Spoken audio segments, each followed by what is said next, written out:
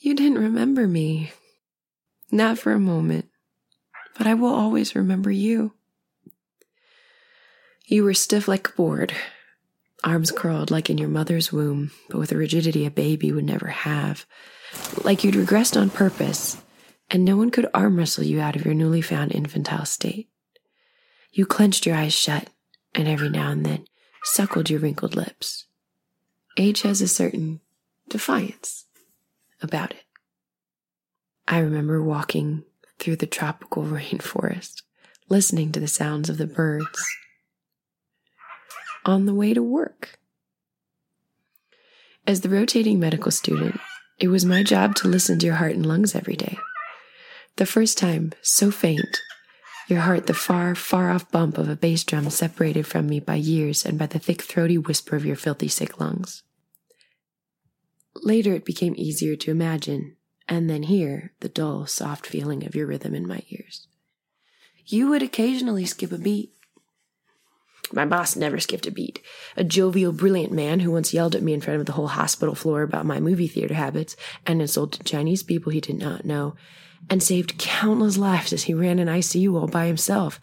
He had the brash, politically incorrect, bitter confidence of a hardened warfighter in a body destroyed by cellulite-inducing late nights and pharmaceutical dinners. El Monja, he called you one day when he walked in with a chuckle. Your sweet home nurse had stationed herself there with you in the hospital, and she had wrapped you up with her blankets, covering your head in the cold, cold hospital room. So you did look a little bit like Mother Teresa. They joked about it, but I felt afraid that even though you couldn't move or speak, maybe you could still hear. They assured me you could not. The Alzheimer's and Parkinson's had together eaten away your brain like pneumonia would now eat away your lungs.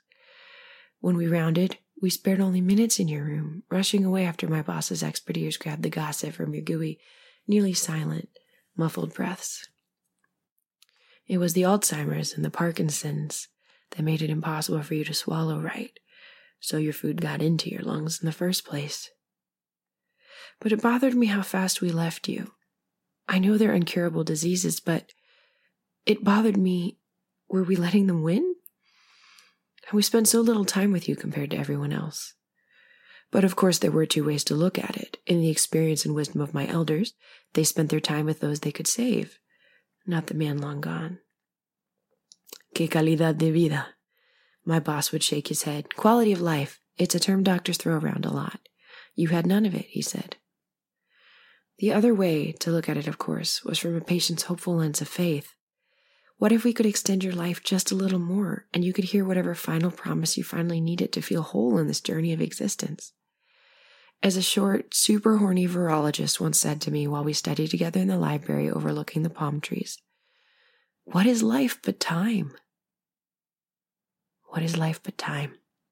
I sat in the cafeteria with my notebook open beside my chopped green bananas and onions with oil-boiled beef. It's all much more delicious than it sounds. My fingers scrolled through my phone to the text messages. ¿Cuándo nos encontramos?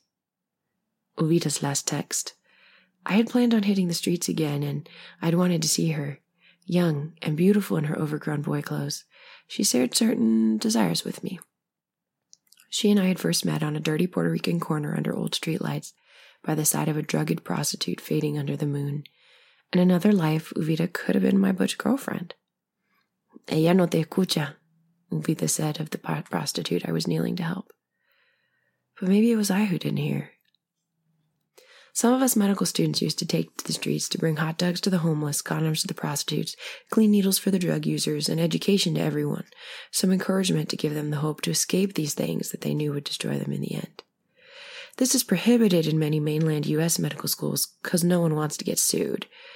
But we cared more about making change than saving change, if you know what I mean. ¿Estás allí?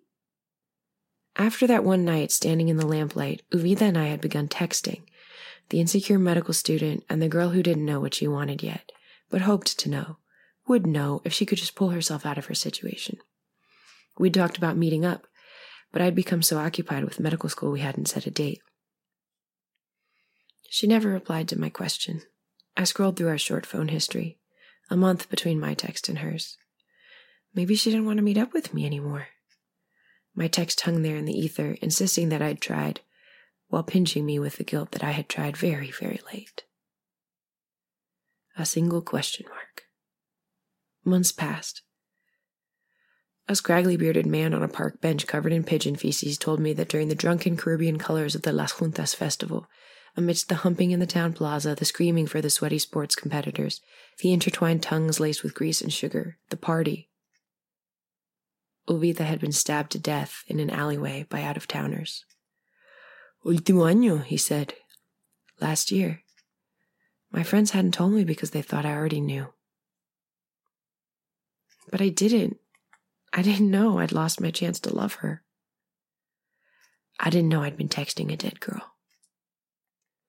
So in the cafeteria, besides my notes with my phone, amidst the savory, greasy smell of tostones and rice, ghosts like Uvita hung over me while you, the skeleton monk man, lingered upstairs.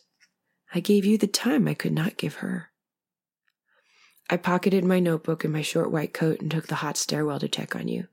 I'd copycatted the boss and bought a handheld pulse oximeter, and when, winded and sweaty, I reached your floor, I clipped it onto your long, bony finger. Maybe your sweet home nurse called me into your room? I don't remember, but I remember her, and unlike you, I know she remembers me. She wore perfect black hair in a perfect bun, but not so tight it looked artificial like some women tended to do, and natural long eyelashes, not too fancy, wreathed in the biggest dark eyes, all complementing her pink uniform. But above all, the gentleness, the utter feminine strength and kindness that strengthened her and straightened her smile into concern, warmed my soul in a place where not everyone could still feel. There is a lot of pain in a hospital, and there's an advantage to not feeling. You have to be able to think, and people who feel too much can't do that. She was a kindred spirit, my quiet partner in feeling the way we felt about you. If she called me to your room, she called me because she couldn't get a hold of respiratory therapy and she was panicking. The gurgling in your lungs was audible in your throat. Your O2 saturation on your finger had dropped. I don't remember the number, but it had dropped. You couldn't breathe. I dashed back out of the room and found my boss. They can't find respiratory therapy and he sounds bad. Why do you need respiratory therapy? You should suction him yourself. I was so empowered by that. See, in the mainland U.S., medical students don't learn hands-on anymore, and no one entrusts them with the skills all physicians used to need. Later, even as an intern physician, a medical school graduate, people in Texas would hold me back from performing basics like PAP exams and sutures. It's those lawsuits, right, that make modern medical school graduates helpless without a nurse. Most doctors my age can't even put in an IV. I remember sitting down with the white man who bought our Puerto Rican school. The white man who said it wasn't important that incoming students spoke Spanish to our entirely Spanish-speaking patient population because third-year medical students don't make an impact on care anyway. Psh, what? Not in New York, white people medical schools, where you came from, mister, but in Puerto Rico, they call me doctora. My heart pounded as I hooked up the tube to the machine in the wall. Stiff, rigid plastic coiled by your stiff, rigid side as I pushed the tube past your tongue. The gurgle worsened as you choked, and then the foul green goo began to seep towards me, worming my hand through the stiff tube. I choked with you, the smell of mouth bacteria and tooth rot, or whatever it is that makes sputum so wet and gross. I listened to your lungs again to see if you'd gotten any clearer. The twin diseases, Alzheimer's and Parkinson's, had taken from you even the ability to cough, so the tube and I coughed for you. I sat there for God only knows how long. My forearm burned, and I switched forearms, and my back ached sitting twisted next to you on the bed, and the machine in the wall began to fill with putrid gray tan thickness. I was hopeful and scared because we were getting so much gunk out, but you kept choking. Of course, you were reverse choking because the gunk was coming up, not going down into your lungs, so it was good, but it sounded so awful to listen to the retching. I didn't really know how impossible, how Herculean the task was. You had completely filled your lungs. Lungs hold between 2 to 4 liters, depending. How you lived as long as you did, I don't know. There's no bravery, of course, when you don't know that you're trying the impossible. I remember a woman trying the impossible. One day I'll write a story about her, about the grit in her teeth and the bitterness in her tongue. while in the dimly lit gas station parking lot, she described the 6 rehab centers she'd failed. I had a whole life ahead of me before I tried heroin, she told me in Spanish. I was the star track runner at my high school at 16. She could have had scholarships and then who knows what. She had a unique spirit, too. Another woman like Uvita, I remember her smirking when I tried to give her some girlish shoes as a donation. Chacha no, prefiero los del hombre. She hated heroin. Like a brainwashed teenage runaway hates the twisted rapist she can't leave but loves. She told me everything it had taken from her family for another thing, and warned me never to touch it because once you do, no hay orgasmo que compara. She told me she would never escape it, but she would never stop trying. I'm not sure I've ever been able to channel my depression like that with that bravery. I ran on hope, and I had high hopes for you. An hour later, after the suction, I came upstairs, and you were not there.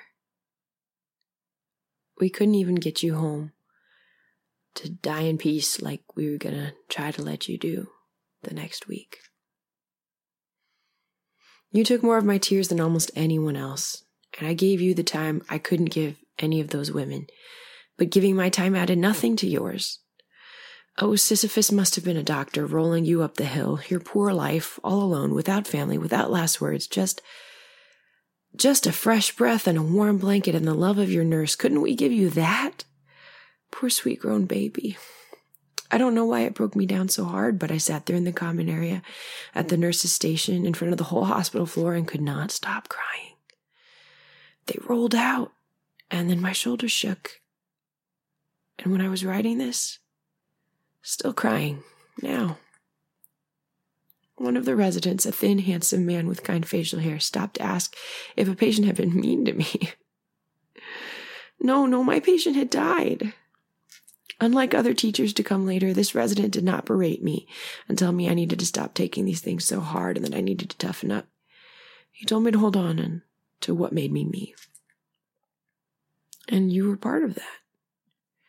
And it wasn't just me, your sweet nurse, the nurse you burdened, who didn't feel burdened because she saw and touched the humanity still radiating from your unmoving face. She wept with her hands in mine and shining eyes, and she loved you so much.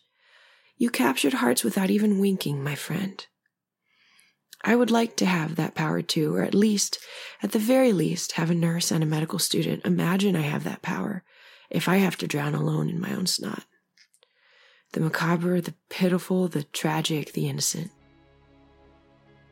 You don't remember me, but I will always remember you.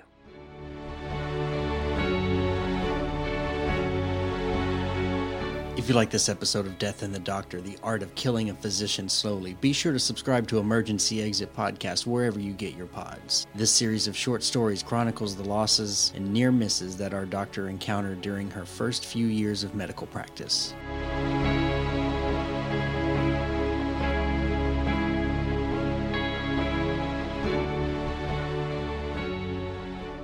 Thank you for listening to this episode of Death and the Doctor. I'm Jen Finelli, the licensed physician voice behind the series.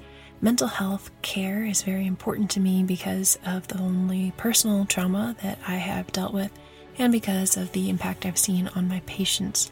So if you or a loved one are at risk, the phone number for the suicide helpline is 1-800-273-8255. Or for the crisis text line, you can text HOME, that's HOME, or Hotel Oscar Mike Echo, to 741-741 in the US, or 686-868 in Canada. I also went ahead and, along with the Emergency Exit Podcast Network, we've gone ahead and affiliated with BetterHelp.com.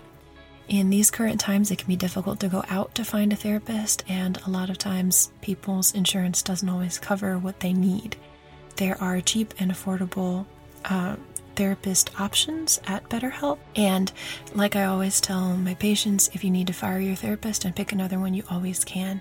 You always should take care of picking the therapist that's best for you, But if you would like to take advantage of our 10% offer, we do have a special link for you at hasofferstracking.betterhelp.com/SHDY.